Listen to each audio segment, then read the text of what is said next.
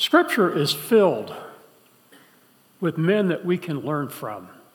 And in this challenging role of fatherhood that we celebrate today, we look at the fathers in the Bible, and we see some who show us great wisdom, and we look at others who show us what's not wise to do.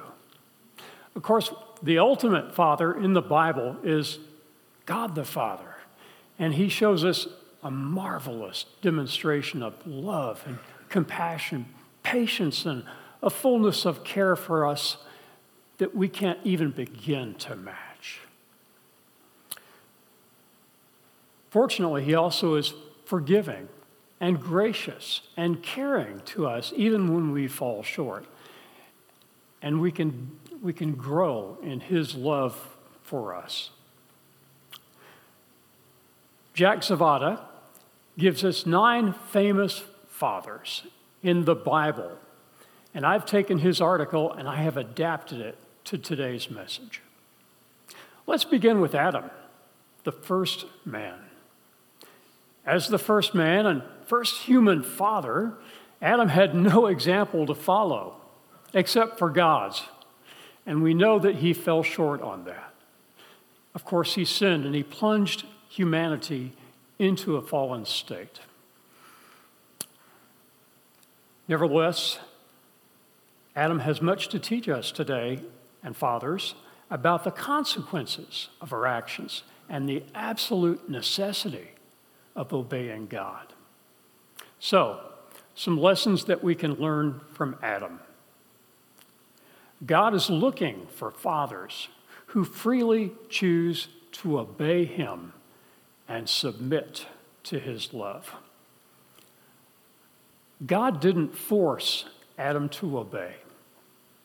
God gave Adam an opportunity to learn to worship him through obedience to his guidance. Now, we know he fell short. And we can learn from this that there are consequences when we disobey God. We need to learn to trust and obey God, and that's the lesson we get from Adam. As well as that, instead of blaming others, godly fathers take responsibility for their own failures and shortcomings. When God confronted Adam about his sin, what did Adam say? God, it was the woman you gave me. Who was Adam blaming? Eve, and ultimately, God. You know, God, you gave me this woman, and that's why I failed. Is that a good example for fathers to follow? No, we can learn from that. We can learn to do better. And we need to own up to our failings as humanity. After all, we all fail, right? I fail. I'm the pastor. I fail. And God is forgiving. And that's the wonderful thing about him. Next, Noah, the righteous man. Genesis 6, 9 through 10 says this. These are the family records of Noah. Noah was a righteous man, blameless among his contemporaries. Noah walked with God, and Noah fathered 3 sons, Shem, Ham, and Japheth. Well, Noah stands out among the fathers in the Bible as a man who clung to God. His name occurs in several other places in Scripture.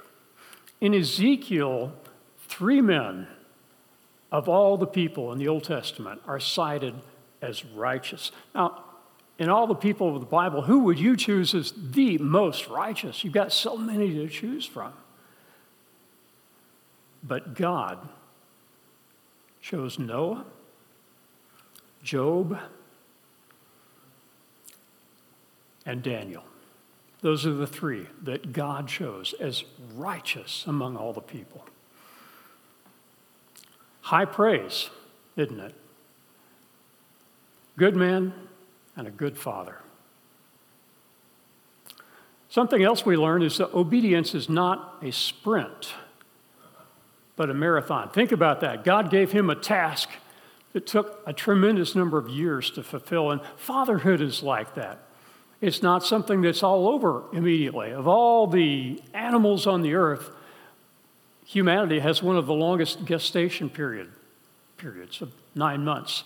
But it doesn't stop there for us, does it? It goes on for a full 18 years. No other animal in all of creation has that long a period of time of staying. And as we know with the boomerang generation, it doesn't stop at 18, right? They continue to come back. And we welcome them. We love it. But obedience is a marathon. It's something that we learn and we grow into over time.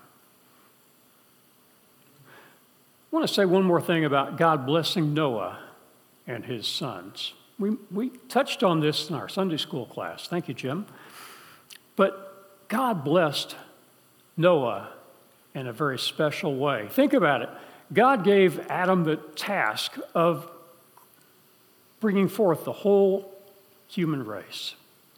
And following God, God gave him the additional task of ruling and reigning over the earth, over all of creation. So he was the first king and Eve was the first queen. But in order to experience the blessings of God fully, he needed to obey. Of course he didn't. Not only that, but he had the painful experience of seeing his sons in conflict with one another, and we know how that turned out. With Noah, God chose him to replace Adam and fulfill the role that Adam failed to do, to repopulate the earth and to follow God. And he, as I said, is cited as a righteous man. Good example for fatherhood. Now, Abraham, father of the Jewish nation. What could be more challenging than being known as the father of a whole nation? That was the mission that God gave Abraham. He was leader of a tremendous faith, passing one of the most difficult tests that God ever gave a man, the test of offering up his son Isaac as a sacrifice. Abraham made mistakes when he relied upon himself instead of God. Still, he embodied the qualities that any father would be wise to develop. Lessons we learn from Abraham. God wants to use us in spite of our shortcomings. He will even rescue and support us through foolish mistakes. Abraham was not perfect, but his genuine faith pleased God.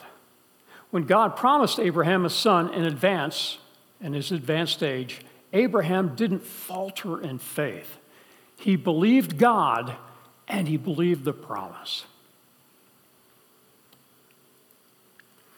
Many years later, God tested Abraham's faith by telling him to go and sacrifice his son Isaac.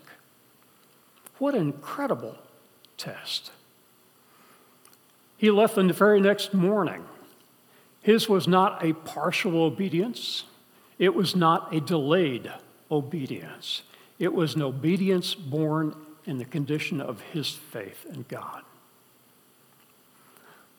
He told the servants that were accompanying him to the base of the mountain, "My son Isaac and I will go up and offer the sacrifice, and then we will come down together."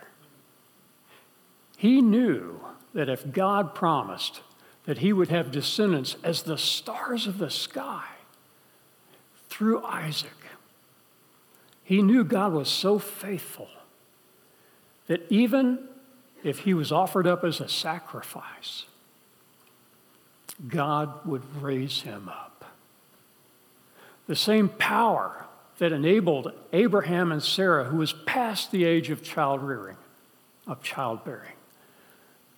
gave them the ability to conceive and bear a child. That same power would raise Isaac up. In fact, the book of Hebrews tells us that Abraham believed God and believed he had the power to raise Isaac from the dead. Now, friends, he didn't start with that kind of faith. And there were times his faith faltered, but he grew in his faith as he experienced God being faithful. And fathers, that's what we can do. We can grow in our faith. We can experience God being faithful as we trust him, as we take him at his word, as we obey his word, and we walk with him. We can grow in our faith as well.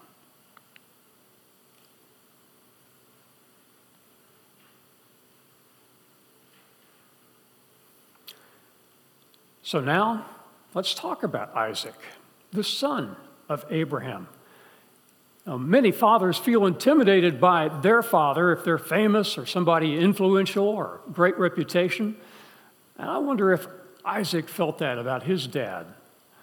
The God chose this man to be the father of a great nation. Abraham was such an outstanding leader that Isaac could have gone wrong and rejected that. Or he could have resented his father for offering him as a sacrifice. And just a word on that. Sometimes that has been labeled as child abuse. I think we need to understand Isaac was an adult at this time. He could have easily, had he chosen to, run away from his aged father. As I understand it, not only was Abraham a man of faith willing to make that sacrifice, Isaac was as well. The lessons we can learn from Isaac. God loves to answer a father's prayer. Isn't that a great thing for us fathers? God loves to answer a father's prayer. Abraham prayed for a son, and God gave him Isaac. But you know what? You may not remember this. Isaac and Rebekah also could not conceive. Rebekah was not able to. And so Isaac prayed for his wife, and she too bore children. God answers the prayers of fathers. And we learn parents should not show favoritism to one child over another. Isaac favored his son Esau. They were men of the hunt. They loved to be out in the wild. They loved doing manly things together. What was Jacob like?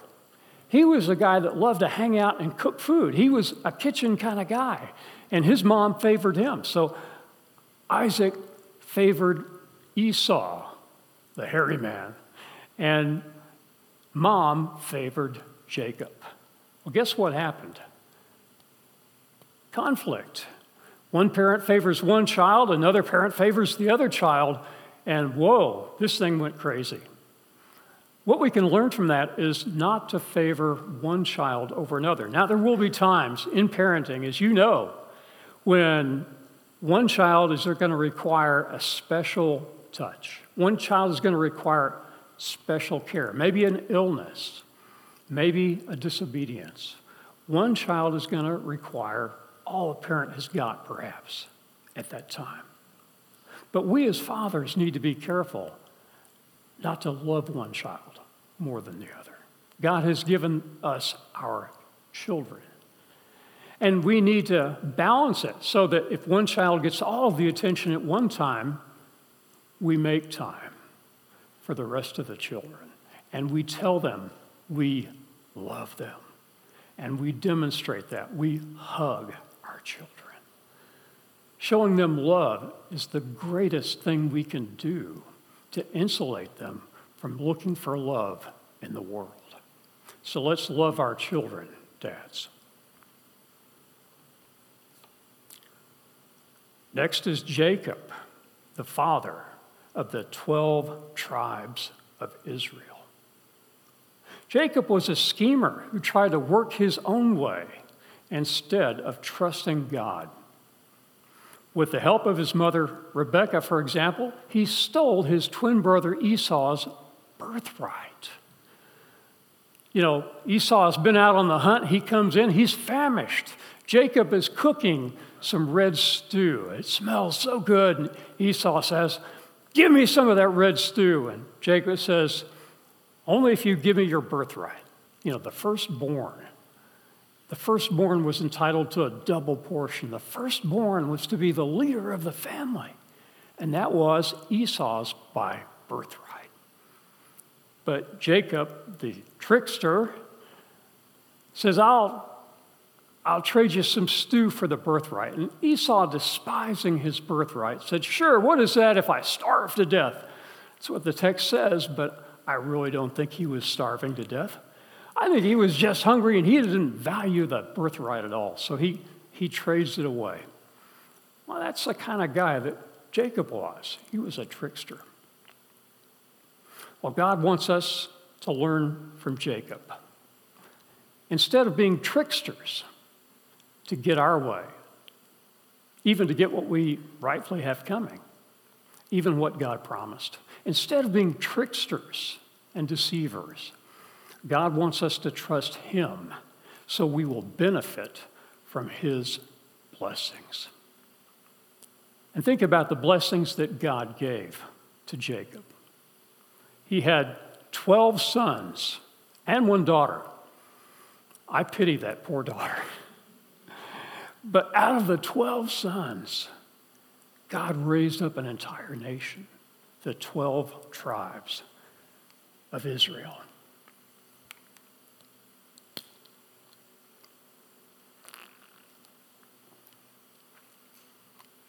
We often worry about missing God's will for our life, but God works with our mistakes and our bad decisions. Jacob made some boo-boos. He was conniving to get what God had already promised. Our kids will watch us. They will see our character. Let's work to be faithful to God and walk with Him every day so that our children will see the righteous character of God. May they see God in us. Next comes Moses, the giver of the law. Moses was the father of 2 sons, Gershom and Eleazar. And he also served as a father figure to the entire Hebrew nation. They looked up to him. Well, you probably know his story. He lived for 40 years as essentially the adopted son of Pharaoh himself. Pharaoh's daughter brought him in, and they adopted him. So he grew up in power. Interesting. God usually, Chuck Swindoll says this, when God wants to use a man greatly, He takes a great man and breaks him. And that's what God did with Moses. When he realized that he was Jewish, and he saw the Jewish people had become slaves under Pharaoh, and they were suffering terribly from the lash of the taskmaster. And one day he looked and he purposed to help his Jewish people. And so he saw a Jew being severely beaten, perhaps in danger of dying. And he went and he rescued that Jew. And in doing so, he killed the Egyptian. Well, the next day, the word is out what he did. And he realizes he's got to flee or he will die. And so he runs off to Midian. He escapes the country and lives as a wandering shepherd for 40 years. Imagine going from the prince to a lowly shepherd in the desert with nothing. He was humbled. Do you think God can use a humble person more than a proud person? That's what he did. Now he's ready. And you know the story of the burning bush and how God appears to him and commissions him to do something incredibly difficult. Go and rescue the slaves, my people, from Pharaoh. So Moses is essentially a slave in the eyes of Pharaoh. What is Pharaoh? He's considered a son of the gods. Upon becoming Pharaoh, you were viewed as the son of Ra, son of the gods. Is that a little imbalanced? A little mismatched? Yeah. But who won? Moses.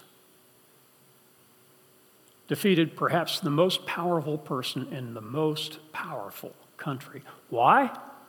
Because he was smart? Certainly it wasn't because he was powerful. Why? Because he had a great God who was on his side, and we have the same God on our side. Lessons we learn from Moses. With God, all things are possible. He was able to win that great battle. With God, all things are possible. Would you say that with me? With God, all things are possible. It was true for Moses, and it's true today as well. We have the same God. God can do amazing things. As we learned in our first hour in the Psalms, we have constant conflict. There's worshiping of God, that's true, but it's in the midst of extreme difficulty. And that's true today. We face challenges, but we have a great God. We may have to endure for a time through difficulty in our lives, whether it be raising children that are difficult or other things, but we can trust God. We can pray to him, and we can see him work in great ways over time. Second, sometimes we must delegate to be a good leader. Moses had to delegate. Here he was bringing a nation of people, the 12 tribes, vast numbers of people, out into the desert. And he's got to provide for them. God provides. But he also is managing this people who are difficult. I mean, what do you do if you're Jewish people and all you've got to do in the desert is to look at sand? Do you think they got a little irritated with one another? Hey, man, you kick sand on me. You know, they fought. And what did they do once they fought? They came to Moses. Hey, I've got a beef with my brother here. You've got to listen to this, and you've got to settle it for us. And it got so bad that this went on from morning to nightfall, every day. And Moses' father-in-law came to him and said, Moses, this isn't wise. You need to choose the best leaders from each of the 12 tribes to hear their cases in their tribe. And then the cases that are too difficult for them, they can bring to you. Well, Moses listened to this wise counsel, and he did what he said. He delegated much of the responsibility. And fathers, you will need to delegate. Some of you already have learned that lesson. When your kids get old enough and you've been mowing the yard, you get to delegate that to them. I remember when my first son, John, turned 16, and he was right at the driver's test, I think, the very day. Anyway, he got his license right away at 16. And then we took a trip to Tennessee from here. On the way back, we were wrestling with, do we delegate and allow John to drive? And we finally decided to let him do that. He drove much of the way back from Tennessee to Texas. He was alert, he was conscientious, he was on top of it. When you see your kids are mature enough, give them responsibility. I got to tell you what Dick Emery says. He says, we're not raising kids. We're not. We're raising young adults. That's right. We're raising them to replace us. We're raising a new generation to live, to lead, to be responsible. And that's what we do as fathers. So be aware and be ready to delegate. Next, King David, a man after God's own heart. One of the great stories of struggle in the Bible concerns David, a special favorite of God. He trusted God to help him defeat the giant Goliath and put his faith in God as he was on the run from King Saul. At one point, David sinned greatly, but he repented and found forgiveness. His son Solomon went on to become one of the greatest kings of Israel. A couple of lessons we learned from David. Honest self-examination is necessary to recognize our own sin. Fathers, honest self-examination is necessary to recognize our own sin. It's so easy not to do that, especially when parenting. The episode that David had with Bathsheba brought great shame. You probably know the story. He denied it. He suppressed that. He didn't want to own up to it. But in the end, he did. And he wrote 2 Psalms, Psalm 32 and Psalm 51, about that experience. And it's a great instruction manual for us as we deal with our own personal sins and shortcomings. I want to read the first 5 verses of Psalm chapter 2 to you. Blessed is the one whose transgression is forgiven, whose sin is covered. Blessed is the man against whom the Lord counts no iniquity, and in whose spirit there is no deceit. For when I kept silent, my bones wasted away. Sin, if unchecked and unrepented of, can have physical effects on us. Our soul and our spirit are connected with our body, and there's an interaction there. When I kept silent, my bones wasted away through my groaning all day long. For day and night, your hand was heavy upon me. The problem was not so much medical as it was theological. He's at odds with God and he's unrepentant. He said, my strength was dried up as by the heat of summer. Can we relate? I acknowledged my sin to you, and I did not cover my iniquity. I said, I will confess my transgressions to the Lord, and you forgave the iniquity of my sin. Friends, we all fall short. And the best thing we can do is keep short accounts with God. Go to him when we fall short, right away. Talk to him. He's a gracious Father, patient, long-suffering, eager to forgive. And he welcomes you back. And the reason we confess is so we can restore that fellowship and again experience the joy that he gives to us. Another lesson is that God wants our whole heart. I've thought about that a lot, and I've thought about the verses that talk about David having a whole heart for God. And sometimes I've wondered because I see places where he fell far short. How is that a man of God who has a whole heart for God? And here's what I've come up with. He did sin, in some cases, against people. But his heart for God never wavered. He always had a heart for God. Many of the other kings in Israel's long line of kings began to turn to other gods. Some of them worshiped both Yahweh and other gods. Some of them turned all the way away from Yahweh and worshiped false gods altogether. But David, never. For all his shortcomings, he always had a heart for God. And friends, let's be like that. We will fall short, but let's always have a heart for God and turn back to him quickly. He's a loving Father who forgives our sins. Next, Joseph, the earthly father of Jesus. Surely one of the most underrated fathers in the Bible was Joseph, the foster father of Jesus Christ. He went through great difficulties to protect his wife Mary and their baby. Then he saw to Jesus' education and needs as he was growing up.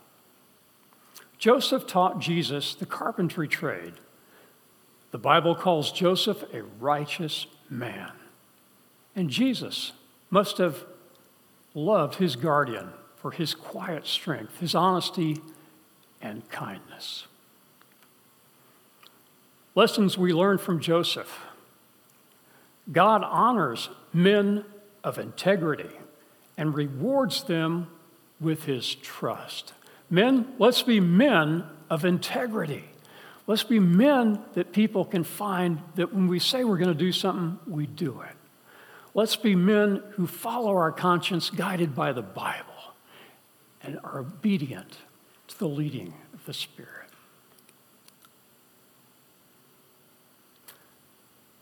Next, mercy always wins. I like that, don't you? Mercy always wins. Note how he treats Mary, who is pregnant, and it's not his. And that day, people, when they were engaged, it was as binding as marriage. It was a legal contract. And it was typical for them to take a period of time, perhaps as long as a year, during that engagement period. It was part of a test to see if the couple would be faithful to one another. Mary comes to Joseph, and she tells him she is pregnant, and he knows that child is not his. Some people would have exploded. Some men would have tried to shame the woman, but not Joseph. You know what he did? He purposed in his heart to put her away quietly. If this child was not his, he figured, well, she's been unfaithful to me. I will divorce her, but I don't want to shame her. I don't want to embarrass her. I don't want to expose her to public disdain. He, even as he felt jilted, cared for Mary and was looking out for her. Well, the Gospels tell us that an angel appeared to Joseph and said, Joseph, that which is conceived in Mary is of the Holy Spirit. And I wonder, as Joseph thought about the verse in Isaiah 7:14, behold, the virgin shall conceive and give birth to a son. Anyway, he embraces what the angel says is true. He believes that this child is from God. And the angel tells him, don't hesitate to take Mary as your wife. So he does that. Which leads to the next point. Obedience may result in humiliation and disgrace before men, but close friendship before God. Now, I think the people after the births, they started counting back and said, now wait a minute, that was not 9 months. And so they figure there's been some hanky-panky. Even some people believed that Jesus was an out-of-wedlock child. It was conceived by even some other individual. Joseph bare the brunt of that. He carried that. I think they avoided public contact, and when they were called to the census, they were eager to get away from all the gossip that was about them. And yet, God allowed them to go through that. And I think they were drawn closer. You know, interesting thing, we hate trials, right? We hate trials, right? Yes. Yeah, there we go. But is there ever a time you go through a trial, you don't have an opportunity to grow in your faith and get closer to God? He uses trials for our benefit. Now, the last one. Who do you think is the last noble father?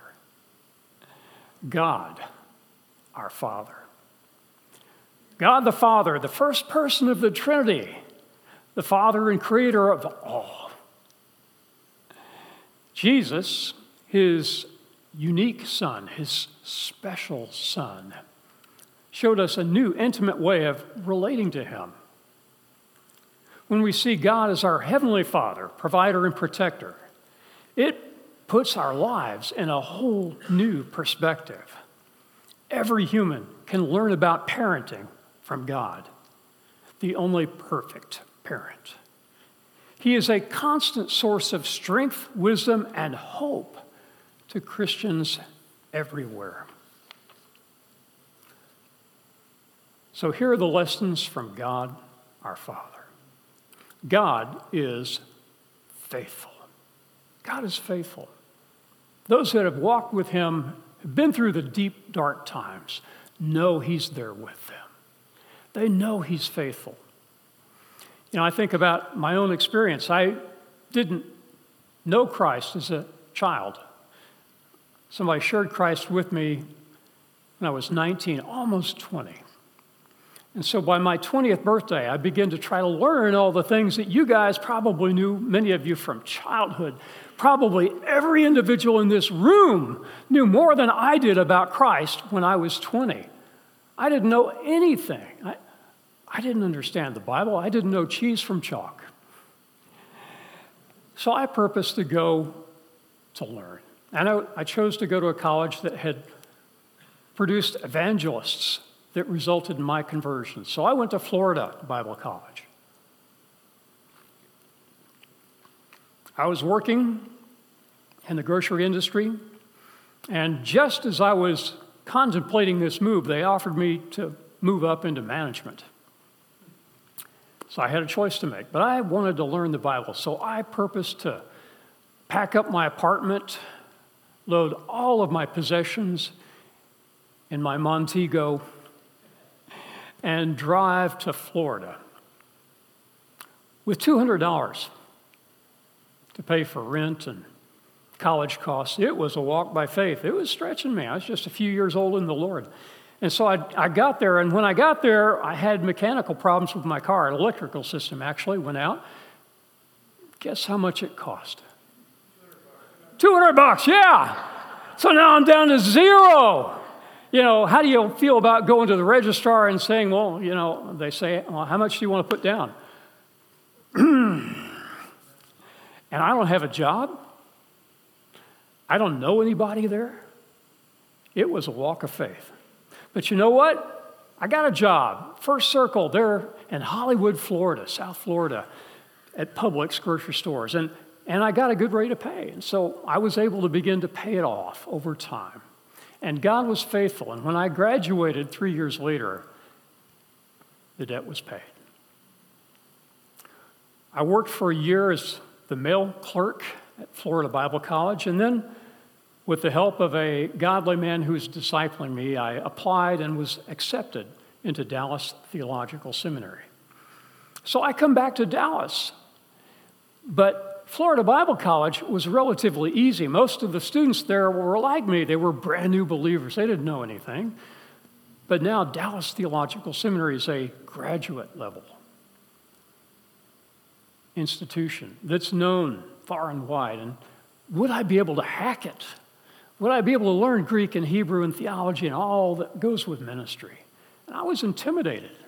I got to tell you, I had to do a physical just before entering, and I remember my eyelashes were twitching.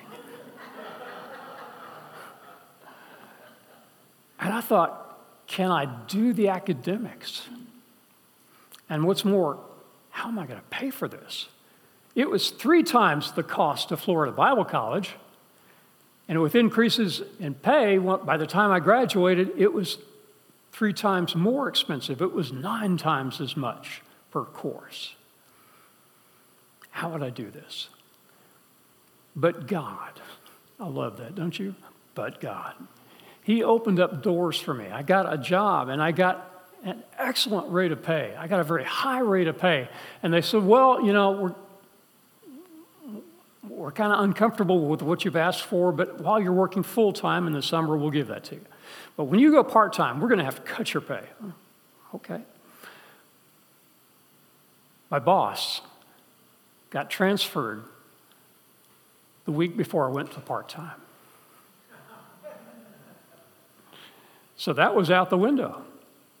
They transferred a guy in who I had worked for before. He knew my work ethic, and he gave me the highest raise I could possibly get. I was making the absolute top pay. I remember when I cashed my paycheck one time, the girl looked at it. God blessed me, and I was able to get through. God is faithful. Whatever your trial is, whatever your difficulty is, God is faithful. Next, God is love. He loves us and provided a way for us to live with him forever. Do you realize in the Bible that's the great story, is he is preparing a place for you?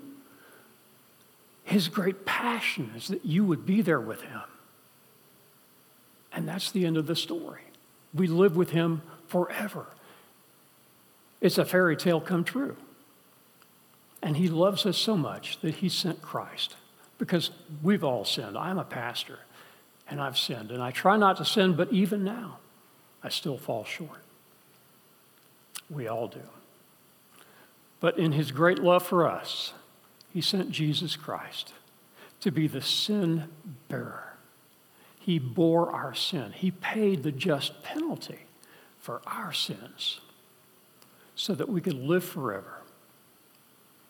And if we believe that Christ died on the cross for those sins and rose again, trusting that for our salvation, we will live forever with him. John 6:47 says, truly, truly, Christ speaking. Can you trust the words of Christ? Truly, truly, I say to you, he that believes on me has, present tense, everlasting life. If you trust him, you have the promise. You have the promise of everlasting life. There's nothing better. It gives us hope in life, and we will have joy forever with him. Have you trusted him? Have you trusted Christ? If you have, you know that. If you haven't, this could be the day. This could be the day you receive Christ as your Savior. Put your trust in him. Our third and final lesson is our Heavenly Father is an example for earthly fathers to emulate. For example, he is a father, forgives. I find that so many Christians have problems with this. I think the whole world does. But one of the things that's blocking Christians from getting farther along is truly forgiving from the heart. You know, I forgive, but I'll never forget. We cherish that. But God forgives from the heart. When he forgives, our sin is totally taken out of the way. Isn't it great to know that? And we as fathers need to do the same. Sometimes we can deal with our kids and we find great difficulty. They may be rebellious. They may be difficult children. They may be strong-willed. Somebody said they heard that there were 10% of the population were children who were strong-willed, and after having kids, they think it's more like 50%. But we need to forgive them and move on. And the same is true for children. I find many children, they resent their father. Hey, we're all human. We fail. And children may cherish that. Children need to learn to forgive their fathers as well as fathers forgiving the children. So the lessons we see is, number one, God is faithful. Number two, God is love. And number three, our Heavenly Father is an example for earthly fathers. Now today, we have a Father's Day gift. When we had Mother's Day, we handed out a nicely decorated flower along with a card. It's a beautiful token of our appreciation for moms, and I think the mothers really appreciated that. We had some extra, boy, they were grabbing those up, wanted to take it home, It was a good gift. Dads, you don't get a flower. You're more manly than that. And harder to find a gift for, I might add. You're practical. So what we decided on was that we would get a multi-purpose tool for you guys. Here it is. This multi-purpose tool has the usual tools like a Phillips head screwdriver and a flathead screwdriver and a small knife and a can opener and other useful tools. So I think this is a practical gift that we can give to you that you will appreciate. It also has our name, Oak Hills Church, and our website embossed on the knife, on the multi-purpose tool. If you're a father, you get one. If you're a grandfather, you get one.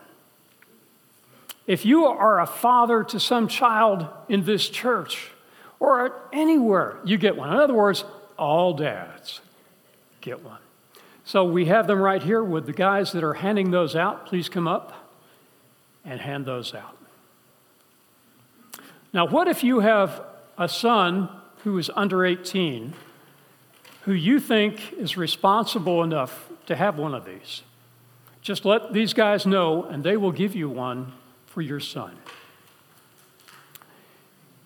If you want to give one of these as a gift to somebody, perhaps to tell them about our church, or maybe your own father who's not here today, ask the ushers, and they'll give you one as well, as long as we have them. So we offer that to you today. I want to express my appreciation to dads everywhere, and particularly to the dads I know who are here. You're a loving group of guys. You've sacrificed for your kids. You've done great things. God sees what you do, and He will reward you. And I'm going to pray. Father God, thank you so much for being the demonstration of what true fatherhood is. We thank you for your compassion. And I thank you, Father, for the good dads that I see here, that I know how they have done. Some of them are grandfathers now, and they have stepped up to the cause to train a new generation. We thank you for that. Lord, help us to always remember you and live for you as an example for young people everywhere. And all God's people said,